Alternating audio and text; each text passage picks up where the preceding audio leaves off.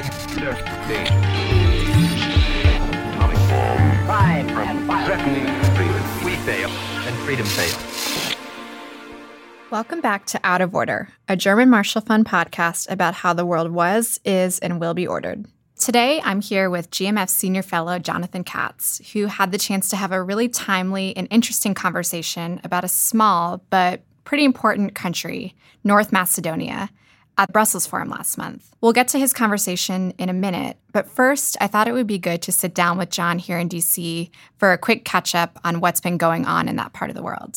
Thanks for being here. Thank you for having me. It's great to be here. Great. So, like I said, we'll get to your full conversation in just a minute, but for those of us who haven't really been following the day-to-day ins and outs of what's been going on in the Balkans, give us the quick top line of why North Macedonia and what's been going on there for the past couple months that make it a relevant topic for us today. Yeah, North Macedonia is one of several small countries in the Western Balkans. They're not EU member states, and there are a couple of NATO member states like Albania and Croatia. Croatia is also an EU member state, and Montenegro is also a NATO member state. So you have this part of Europe that has yet to be fully integrated into Euro-Atlantic institutions, which means the European Union is one of the institutions, and the other one is NATO. And, for the United States, these are obviously two critical bodies. One, NATO, in terms of transatlantic security. The EU is a critical partner of the United States.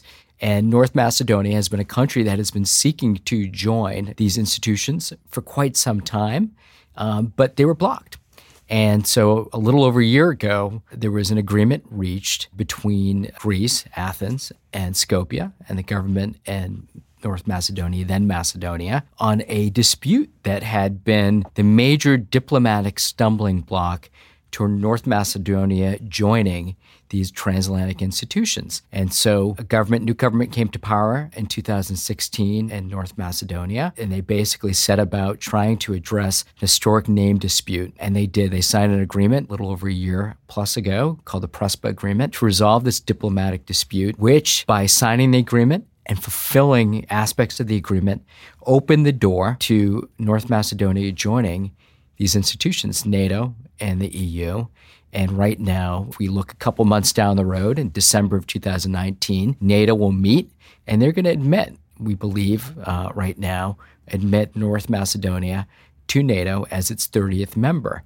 And so this is really important for North Macedonia in terms of their security, in terms of their future, but also for the United States and others who have advocated for keeping NATO's door open and increasing the alliance, strengthening transatlantic security. And North Macedonia is an important partner in that, an important region with many challenges.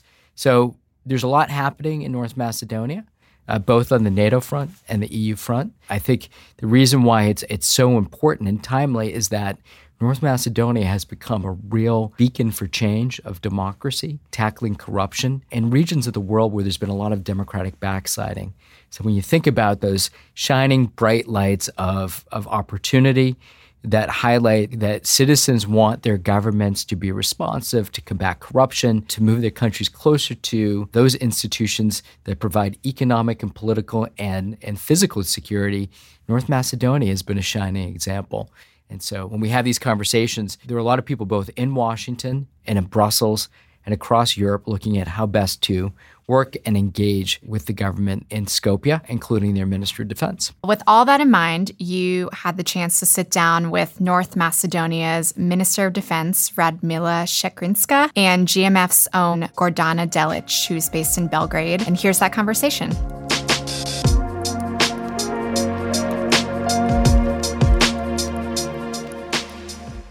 And so joining me today is Radmila Shekrinska, current Minister of Defense and Deputy Prime Minister of North Macedonia. I also have one of the leading civil society voices from the Western Balkans, GMF's Balkans Trust for Democracy Director, Gordana Delic. Really looking forward to having this conversation because a lot has been happening in the Balkans, but also around the region. But in particular, the EU, which has had a recent election, is undergoing some changes internally, dealing with Brexit, and some are feeling a bit of accession fatigue of new membership. Minister, you've led the efforts on NATO accession talks. A number of countries have already ratified and have moved forward to support your membership in NATO. Can you tell us a little bit about where you are in the process? Are you on track for London to become the 30th member of NATO? Well, first, thank you for the invitation. It's a pleasure to discuss the rare successes of the Balkans. I have been usually invited to discuss about the problems, about the crisis. This is a rare opportunity. Let me start by saying that the NATO track seems to be in order and quite efficient. We have signed the accession protocol at the beginning of February, and by now, already 20 countries have ratified the accession treaty. And if I go back to previous rounds of enlargement, let's say Albania and Montenegro, what you can see is that in the first 5 months after the signing of the treaty, they had 7 to 8 ratifications. And we had 17, 18, now 20. It shows that this is seen as an opportunity not only by us in North Macedonia, but also by the alliance itself. And that the countries, members of the alliance, really felt the need to urge and speed up the process. And this is why we can be realistically optimistic and expect actually membership by the London summit. Usually these things take at least a year. But I think everyone wants to say that the 70th anniversary of the alliance has also been coupled with the 30th member, which shows that the alliance is alive and kicking, vibrant, dynamic, and makes decisions in due time. You know, there's been such tremendous progress on NATO. The EU accession process is one that is stalled at this moment, and obviously your government has really been brave in the sense of taking on historic diplomatic issues, moving forward on key reforms.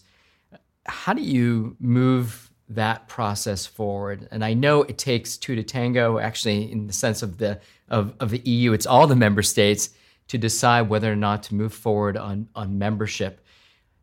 How do those prospects look, and how important is it to begin accession negotiations in 2019? You know, I have been involved in the European accession process of my country for too long. And since the first moment, this is what I'm hearing. Fatigue, doubts, second thoughts by some member states. And in a way, as a person, I am sometimes frustrated, but I don't give up. And this is how countries like North Macedonia should behave. Is it easy? Never. It has never been easy. Is it straightforward? Never. Is it fair? Not very often. From the moment when we as a country have expressed our desire to join the EU, there were many doubts. You know, the EU was not prepared to start another accession after the big enlargement in 2004.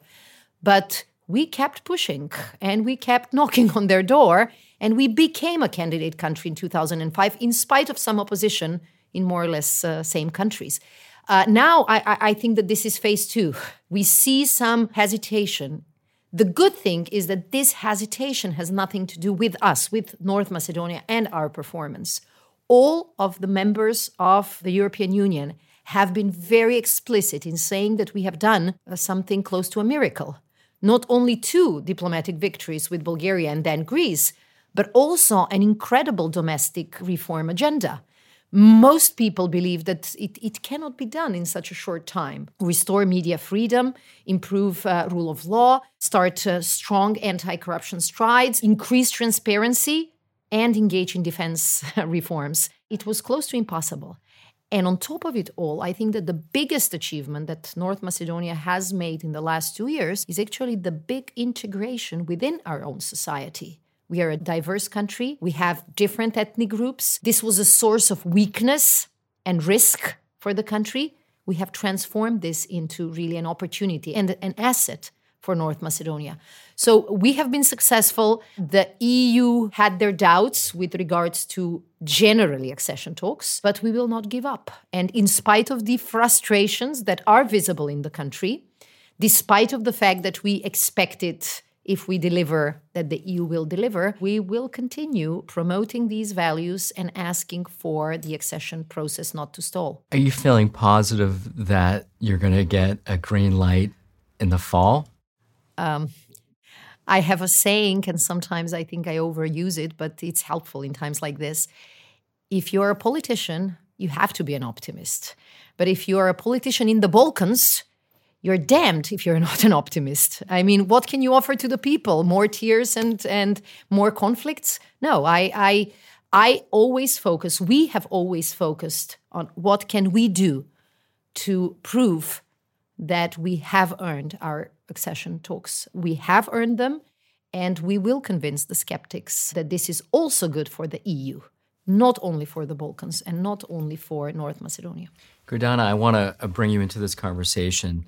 The Balkans Trust for Democracy has been working for over 16 years in the Western Balkans, supporting Euro-Atlantic integration, supporting democracy, civil society strengthening. How important is it for North Macedonia and for Albania, for that matter, to begin accession negotiations with the EU? And I wanted to ask you about this because just in talking to a number of people from civil society and media in the Balkans, you get a sense of frustration that somehow the bar keeps getting raised, and that despite what the minister said, which is, signing historic agreements, moving forward on key reforms, the path forward in EU membership, which is critical to this region, is still not clear. So how important is it to have clarity this year for both North Macedonia and Albania? And certainly want to hear you talk a little bit about the importance of moving countries forward on the EU track. Well, to answer your question, I think as much as it is important for North Macedonia and Albania and the whole of the Western Balkan region, not to say that for the whole of the Southeast Europe, it is equally important for the European Union. I'm not quite sure that the leaders in the European Union realize that, but in my view, the deepening of the European Union cannot happen without continuing the enlargement process in its southeast, simply because it poses a tremendous security threat. It's simply like a house non-finished. You cannot feel safe and well in a home that doesn't have a front door or back door, really, with a good lock. So, in my view, not only that it would disappoint people in North Macedonia and in Albania, but specifically in North Macedonia, because of what happened in the last year and a half. The people really went out, into the streets and made a significant change. And this significant change did not happen overnight, and it was posing a risk on them and their society. And if there is a disappointment after such an effort, I'm afraid that the third players who are very much present in the region may abuse this kind of situation and reverse the good outcome that we have had recently and reverse it for their benefit, which would not be good. And I am simply worried that the European Union again may wake up when it's a bit too late. And I think we need more voices. We need more of podcasts like this, if you want, that would warn about the possibility and of negative effects that such a decision to again procrastinate with North Macedonia in particular and with Albania cannot bring any good. Is there a plan B? I wish I knew. We're hearing from some, and I'm not going to name the names of countries, but that there's an alternative. Is there a plan B, or is this it? Every country needs to have many plans, but our strategic plan since the 90s, when it was inconceivable, unimaginable, was this dual track, NATO and the EU. And we have disagreed on many issues within the country. On these issues, we have been united. And this is probably the only issue on which we have full parliamentary support. The reason why we could convince 2/3 majority of members in the parliament to vote in favor not only of the Prespa agreement, but on constitutional changes, was this implicit promise. We become a NATO member, we start accession talks with the EU. And I remember some of the members of parliament visiting the new NATO headquarters. For them, it was the first time to visit. They came with a renewed sense of mission. Yes, we will vote for a painful compromise, because all compromises are painful, but we will do something for the country that will stabilize it and give a completely different perspective. Just last year, with the invitation to NATO, we have managed to quadruple the foreign direct investments. Is it good for us? It's great. But it is good also for the predominantly European companies that have invested in the country. So there is a shared interest. Also, let me tell you, I mean, EU cannot abandon the Balkans even if they want to. Let us go back to the 90s when we had 50 to 60,000 EU soldiers, most of them from the EU. And when the European Union was actually spending more than $100 million or euros just to support peace. The region has moved forward. But now we need the political investment, not so much the money, but the political investment that the continent can be free and united.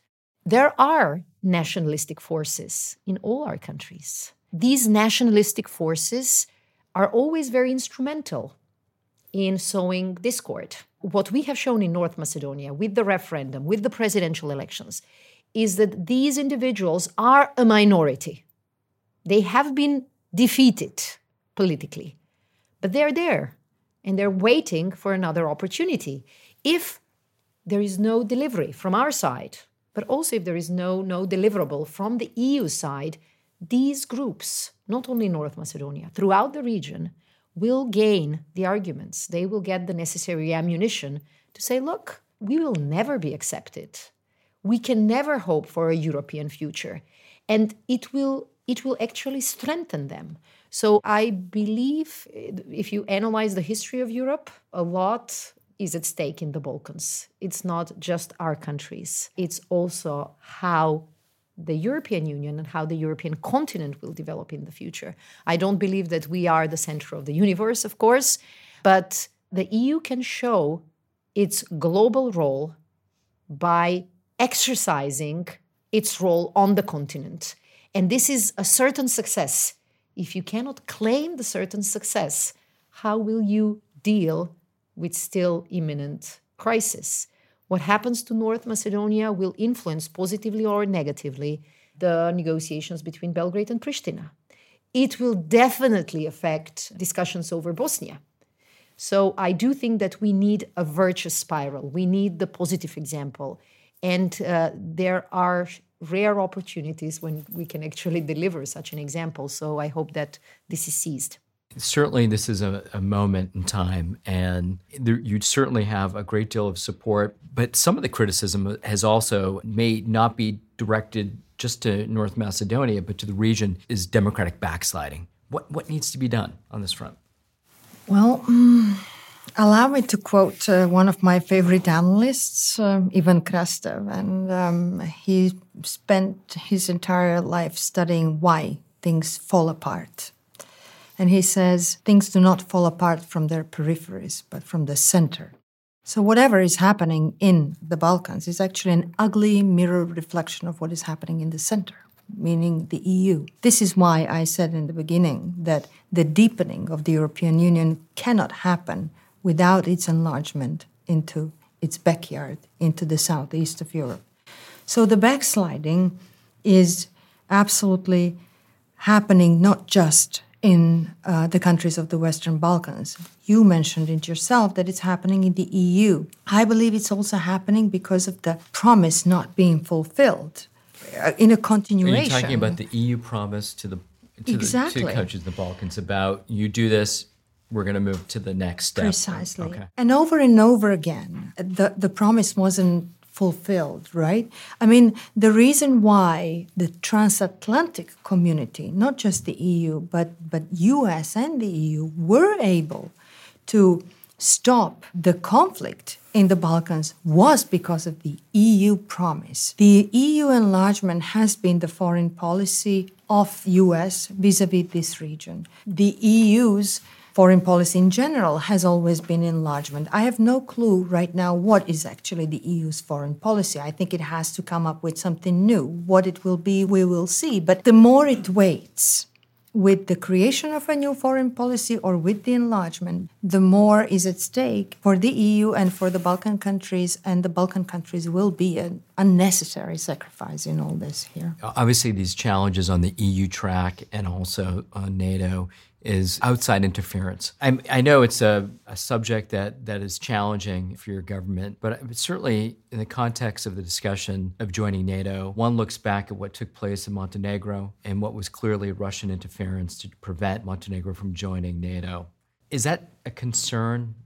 Until 2014, we actually never had an open message from Moscow challenging our NATO membership, because the membership aspirations of our country were clear since 1993. And it was never an issue in our bilateral relations with Moscow, with Russia. It has changed after 2014, and we have had very strong statements opposing our membership. We said we want good relations with Russia, but the strategic choices about our orientation and our position are ours to make. And we have been consistent with this message. The easy way of impeding our NATO membership was by impeding the Prespa agreement. And we have seen different kinds of meddling, both in Greece and within our own political elite. And we have survived. Will it continue to be an issue? Probably yes.